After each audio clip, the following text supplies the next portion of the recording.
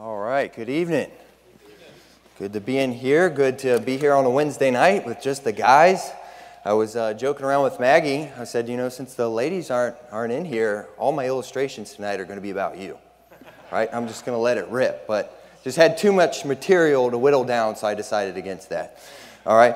But we're going to be tonight, let's start where we started last week in Titus chapter 2. And just read the first couple verses there. Titus chapter 2.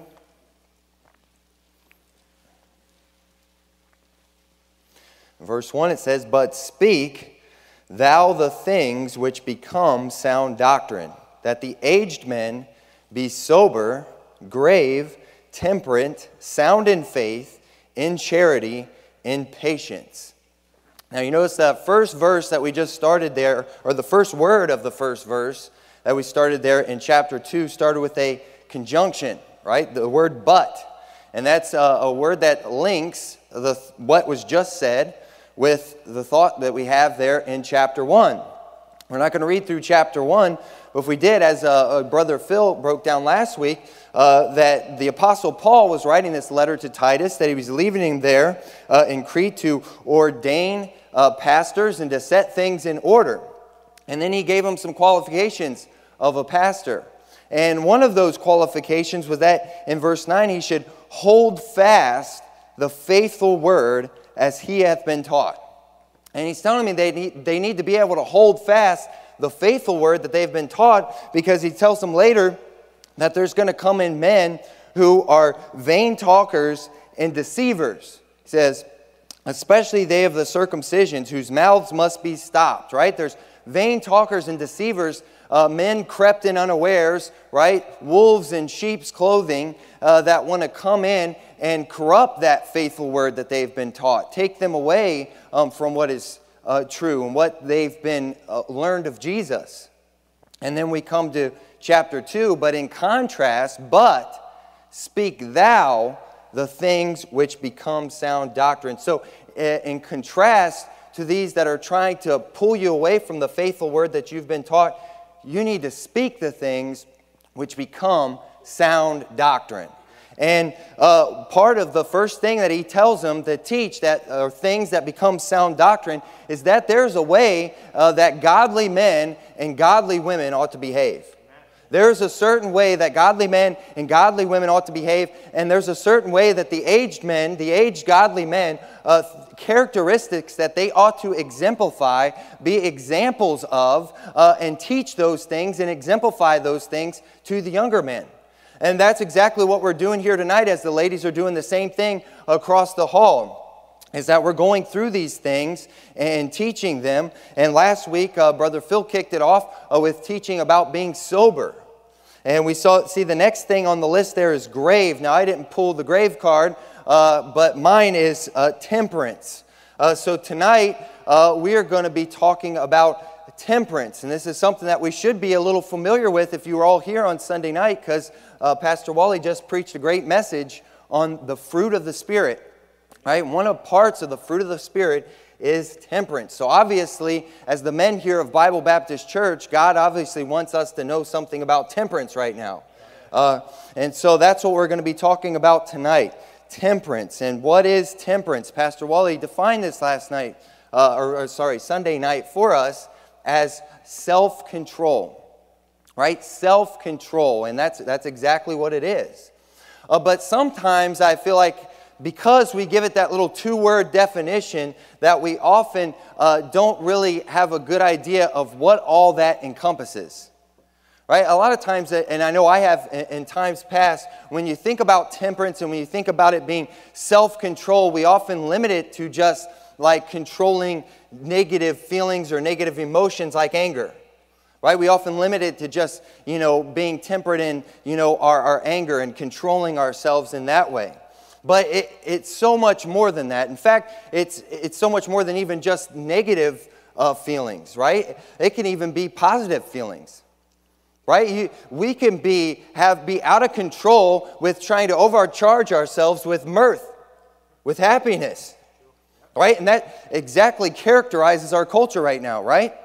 They don't want to face anything sad, anything bad, anything that would have to be hard, right? Everything needs to be happy, happy, happy all the time. They don't want to work. They don't want to do anything that would make them unhappy, right? And look, God has created us and given us all the emotions that we have, right? Including sadness, right? Because there's a time for both happiness and there's a time for sadness. And you can actually be out of control trying to overcharge yourself by being in the house of mirth, being in the house of happiness too much. It says in the book of Ecclesiastes, sorrow is better than laughter. For by the sadness of the countenance, the heart is made better. The heart of the wise is in the house of mourning, but the heart of fools is in the house of mirth. Right? And anybody that has been in the house of mourning can attest that this is true. You know, it's been probably not quite a year. I think it's actually a year exactly to the date that my grandfather went home to be with the Lord, Raymond Webb. And so it's just a year ago now that we were in the house of mourning. Right? We rejoice because he knew Jesus Christ. We know where he is. We know that we're going to see him one day. But of course, we mourn in those times because he's not here with us. But I can tell you that going to that funeral and that time of mourning did much more for my heart than a party ever would. Did much more for my heart than trying to go and entertain myself with something, because I got to think about my grandpa being in heaven. I got to think about his eternal destination. I got to think about me being in heaven with him one day. I got to think about things beyond this life. You see, when you're in the house of mirth, you're only thinking about the things that are right in front of you. Right? You're only thinking about that pizza that you're shoving in your face. You're only thinking about that ice cream. You're only thinking about the fights or the sporting event that you're watching, right? When you're at House of Mirth. And then when it's over, it's over. And that's why people have to keep seeking it after it again and again and again. And they're never satisfied, never filled with it, because they're just overcharging themselves with things that are not going to make their heart better. Right? So you can even be out of control with positive feelings. And I say that just to get our minds thinking that temperance is so much more than what we might think that it is. Right? Temperance is self-control, but that encompasses an awful lot of things. Right? Temperance, defined in the dictionary, says moderation in action, thought, or feeling, restraint. Another definition is habitual moderation in indulgence of appetites or passions. You know, temperance is one of those things that I think becomes more important as you age. And I think there's a reason, a specific reason why it's taught here that the aged men need to teach temperance. Because as we grow, temperance is going to become more important in our lives. Right? Because temperance is really being able to govern yourself.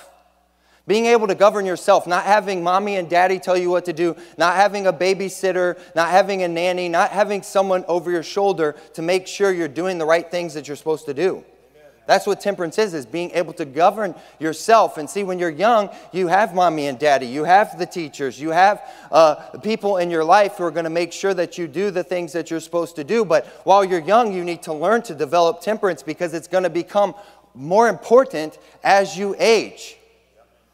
Right? Because as you age, you young men leave father and mother and cleave to your wife. Well, mommy's not going to be there to wake you up anymore. Make sure you get your booty to work. Right? Mommy's not going to be there to make sure that you're doing the things you're supposed to.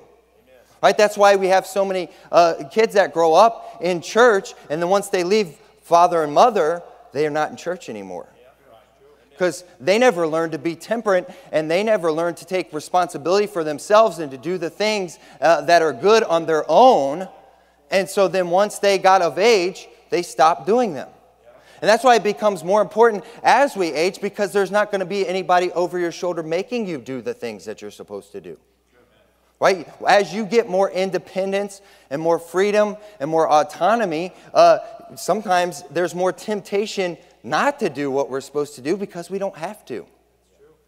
We don't have to. We have that freedom. We can make that choice that we can do them or not. So it's important that we develop temperance, that we develop an ability to govern ourselves. Right? And so the first point that I want to make tonight here is to show the great need, the need for temperance. See, because I first think that we're not going to desire something unless we first see the need for it. Right? When we go out soul winning, the first thing that we preach to people is that they're sinners. Right? We appeal to their conscience that they're guilty before God and that they're going to die and spend all of eternity in hell without fixing that problem. You see, Jesus said, they that are whole need not a physician, but they that are sick. Right? People have to first see the problem before they want the solution. And so tonight we're going to start with the need in our lives for temperance. So let's go first to the book of Philippians. Philippians chapter 4.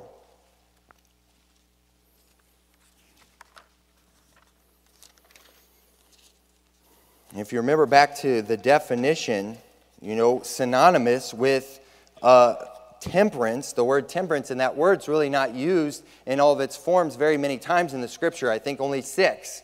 But a word that's synonymous with temperance is moderation. And so here in Philippians chapter 4, verse 5, it says, "Let your moderation be known unto all men, the Lord is at hand." Let your moderation be known unto all men, the Lord is at hand. You see, the need that we have, the first need I want to point out that we have for temperance is that the Lord is at hand, that the world needs to see people who are governed by the power of God and not governed by their own flesh, and not governed by the way the rest of the world is. Right? As it says in the Scriptures, our salvation is nearer now than when we first believed. The night is far spent, the day is at hand. Right? The day is at hand, so we need to put off the works of darkness and put on the armor of light. Right? The judge standeth at the door. One day we're all going to give account before God, and with each and every passing day, it comes closer and closer. And so the Lord being at hand, the judge being at the door, is a good reason why we need to be temperate. We need to let our moderation be known unto all men, because our world needs to see that. Because when we exemplify that out in the world, we're letting our light so shine before men that they may see our works and glorify our Father which is in heaven. We're reminded them that there's a judge and one day that He is coming. Right? Because when we don't do the same things that they do, when we don't yield to the same temptations that they do, when we're not governed the same way that they are by their flesh, they think it, wherein, as it says in 1 Peter 4:4, wherein they think it strange that ye run not with them to the same excess of riot, speaking evil of you, who shall give an account to Him that is ready to judge the quick and the dead. Right? They think it's strange. Right? That we ought to be a peculiar people. That's what the world needs to see. They need to see a peculiar people that are willing to govern themselves according to the faithful word that that's been passed down to us, and not like the rest of the world is. You see, nobody has a problem with a Christian who just lives their life like everybody else. Right? Nobody's persecuting a Christian who is a lukewarm Christian that's just running to the same excess of right. They're no threat. Right? They're taking their light, if they have light, the light that is in them is darkness. Right? They're taking their light and they're hiding it under a bushel. Their salt has lost its savor. Right? Nobody's bothered by that because then guess what? Their deeds are not reproved.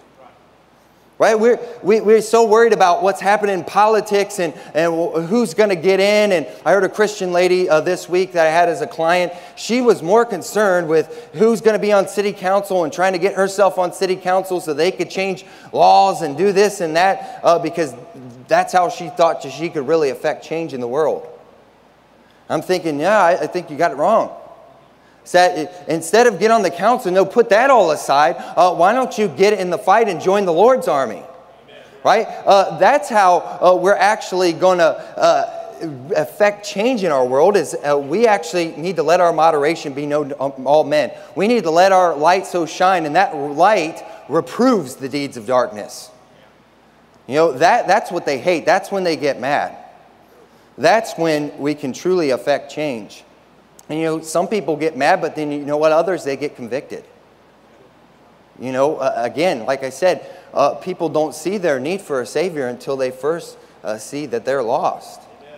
And if we're not letting our moderation be known unto all men, if we're not letting our light shine, if we're not showing a difference between the way we behave and the way the rest of the world behaves, well, they don't see a need for our Savior. Oh, I'm not doing anything different than that guy. He's not any better than I am. I'm a good person. That's why, unfortunately, when we knock doors, we have so many people that say, I think I'm going to heaven because I'm a good person. Right? And you know what? Probably compared to their Christian friends, they are a good person. And that's why they think that way. We have a need for temperance. We need to let our moderation be known to all men. But the worst thing that we could do in proclaiming the name of Christ is, to have the right doctrine, to go to the right church, to have the right Bible, and to say the right things, but then not do them ourselves. To not control ourselves. The worst thing that we could do is have a testimony that we're Christians, but we don't control ourselves enough to live any different than the rest of the world. Go with me to 1 Corinthians chapter 9.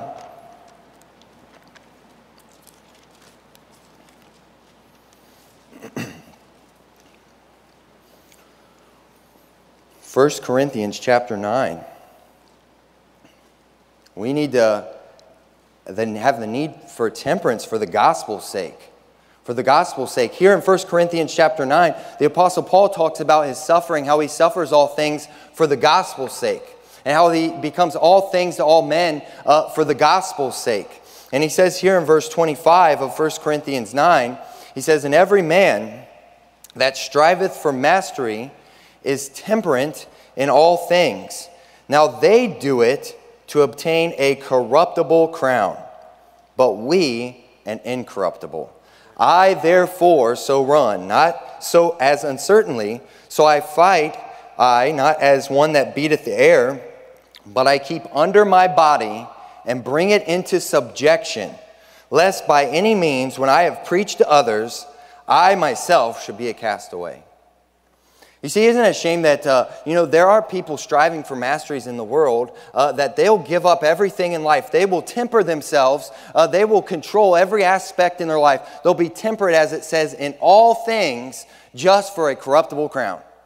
If you've ever watched any kind of a sports documentary, or if you've ever watched a documentary on somebody who's striving for mastery, who's really trying to be the best at what they do, I mean, they're psychotic about it.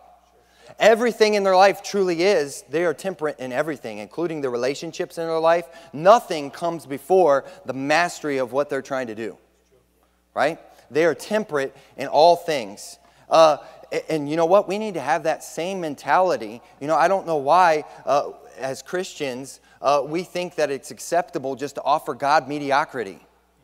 Why in the world, when we adore sports figures who will give up everything in their life, including their family, and just be complete dirtbags in their personal life so that they can master their sport. They're temperate even in taking care of their own kids so they can master their own sport. And we'll elevate these people, as idols in our life. But then as Christians, we think it's okay just to, give God the scraps. Or even just put God on the same plane as everything. Actually, all other things in our life should be temperate in comparison to how we handle God in our life. And we might have the right message, we might have the right Bible, but if we don't learn to control ourselves, then we're going to be like what the Apostle Paul said. He's afraid of being here. He says, "But I keep under my body and bring it into subjection, lest by any means, when I have preached to others, I myself should be a castaway." You see, if we're not temperate and we claim the name of Jesus Christ, then we are just going to be a castaway. Our message isn't going to mean as much when we don't do what we say. When we're not willing to stand on the faithful word that we're proclaiming that we believe in. we're not willing to do it. That we have to have somebody over our shoulder telling us what to do and when to do it. Right? Our world doesn't need to see that. Our world needs to see people who Sunday morning, Sunday night, Wednesday night are getting in their cars and packing up and going to church. Our world needs to see people who are out there knocking on doors trying to tell people about Jesus Christ. Our world needs to see people, kids who are at their school boldly carrying their Bible and preaching Jesus Christ to their friends. Right? We don't need to just be Christians in word only, but also in deed, so that we also will not be a castaway. Right? That's a great need for temperance. Well, also, one last thing here that we see the great need for temperance is to make our calling and election sure and to have an abundant entrance into the kingdom. Go with me to the book of 2 Peter.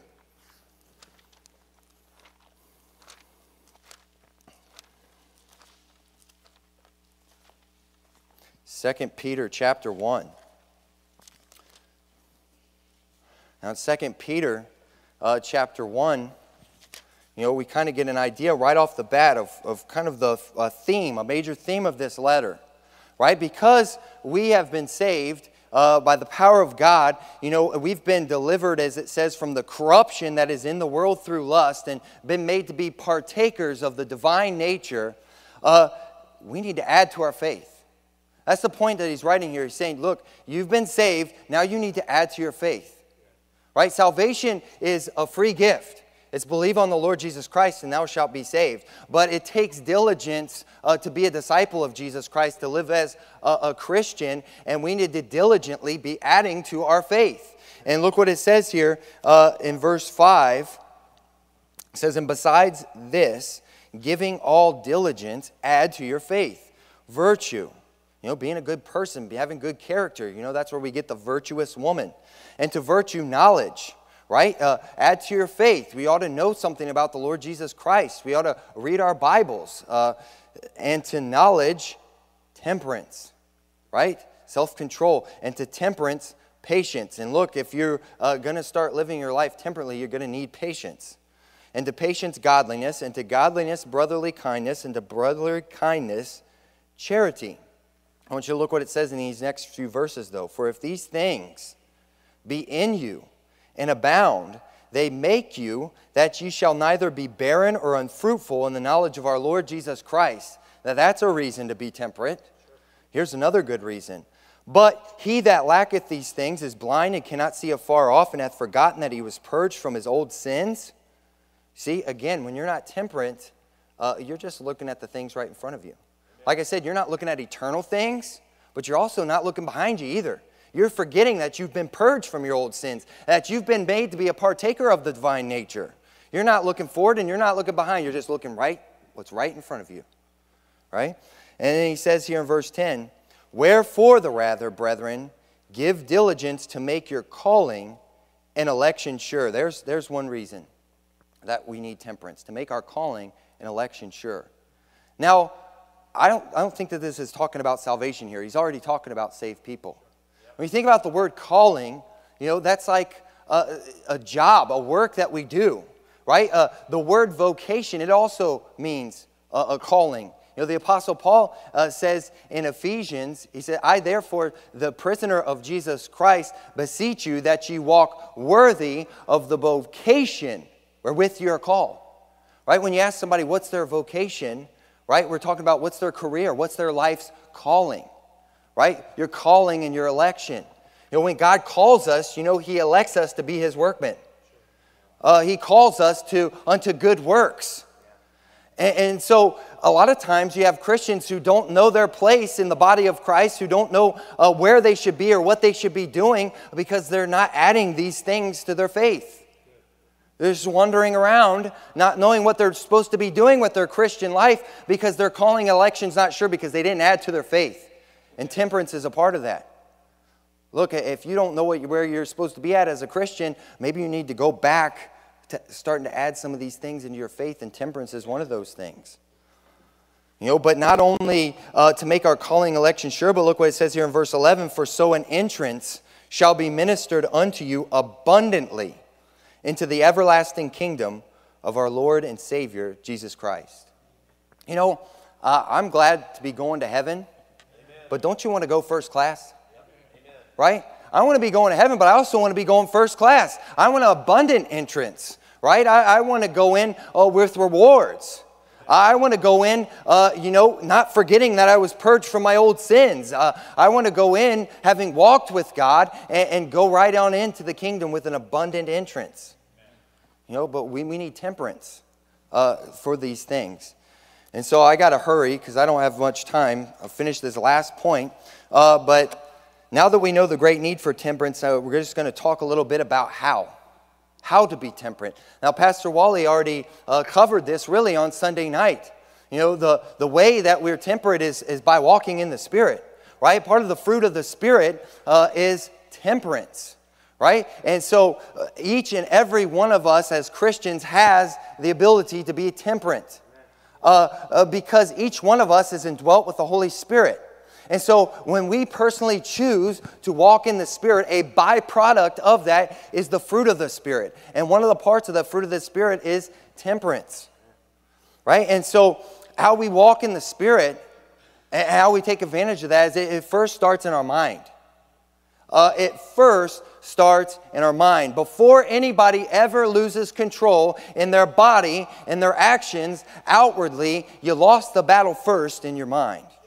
You lost it first in your mind. So the battle for temperance, the way that to be temperate, it needs to first start in your brain and first start in your head, in your mind.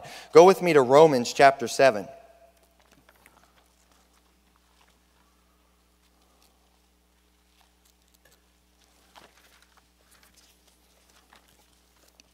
Romans chapter 7. What it says here in verse 22. For I delight in the law of God after the inward man. That's the inward man. That's the spirit. But I see another law in my members. That's our body, our flesh. Warring against the law of my mind and bringing me into captivity to the law of sin, which is in my members. O wretched man that I am, who shall deliver me from the body of this death? I thank God through Jesus Christ our Lord. So then with the mind, I myself serve the law of God, but with the flesh, the law of sin.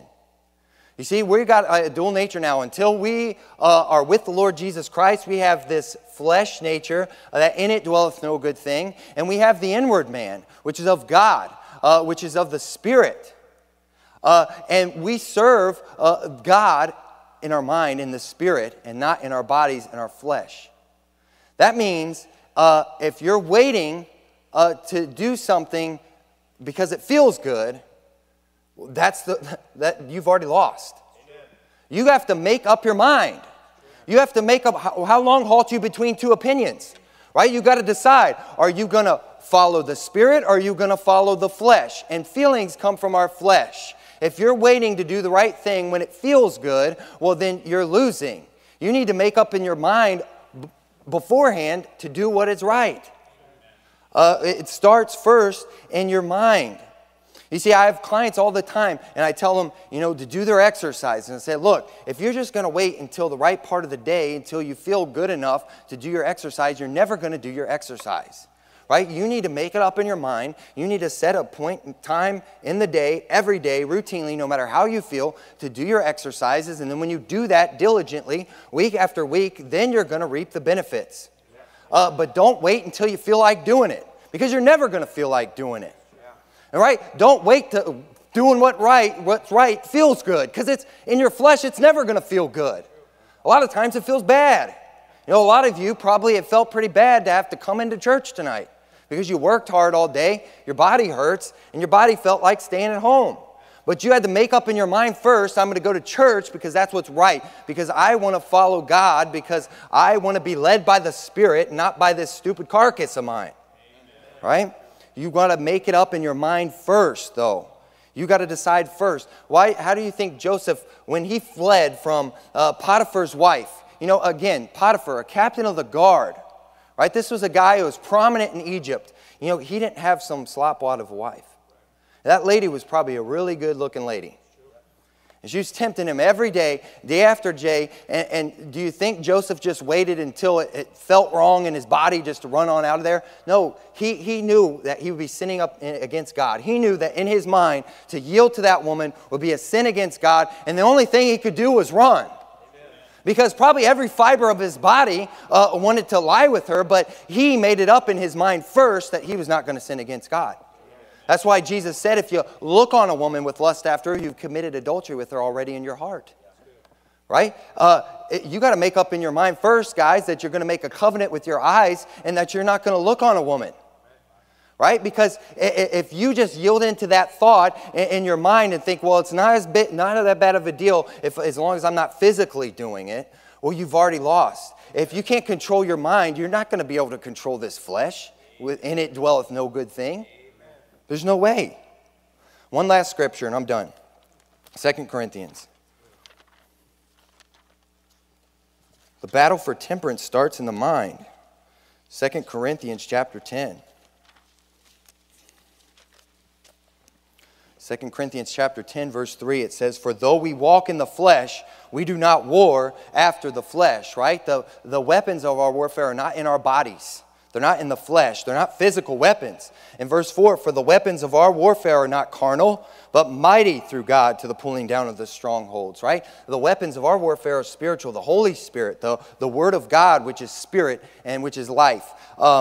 They're mighty to the pulling down of strongholds. And then look what it says here in verse 5. Casting down imaginations and every high thing that exalteth itself against the knowledge of God, and bringing into captivity every thought to obedience of Christ, and having in a readiness to revenge all disobedience when your obedience is fulfilled. See what it said there? Casting down imaginations. And he says there, bringing every thought into captivity. That would acknowledge itself against Christ. See, we got to start this battle in our minds. The first time we have a thought that exalts itself against the knowledge of Jesus Christ, we need to lock that thing up. We need to lock it up. We need to cast it down. You know, you'll have no problem praying without ceasing if you start doing this. You know, if you start taking control of your mind, you'll have no problem. You know, and we need to not play with imaginations. We need to cast down imaginations. Right? How often does bad things happen outwardly because we didn't first cast down those imaginations inwardly? You have a conflict with somebody, and so in your mind, you think it's okay to have a fight with them. And I don't know about you guys, but when I have fights in my mind with people, I always win. Right? But you think it's okay to have an argument where you have all the best points and everything in your mind, and you're fighting with this person and not loving this person in your mind. And it's okay as long as I don't outwardly manifest it. And then you wonder why you can't control your tongue when you get into a debate with that person or something physically. You wonder why you can't control your anger. You can't control yourself because you first lost the battle in your mind. You have to cast down those imaginations. You have to lock them up. The battle for temperance starts in the mind. And that's how we are going to be temperate. And I could say more, but I don't have time. So I'm going to turn it over to Pastor Paulie.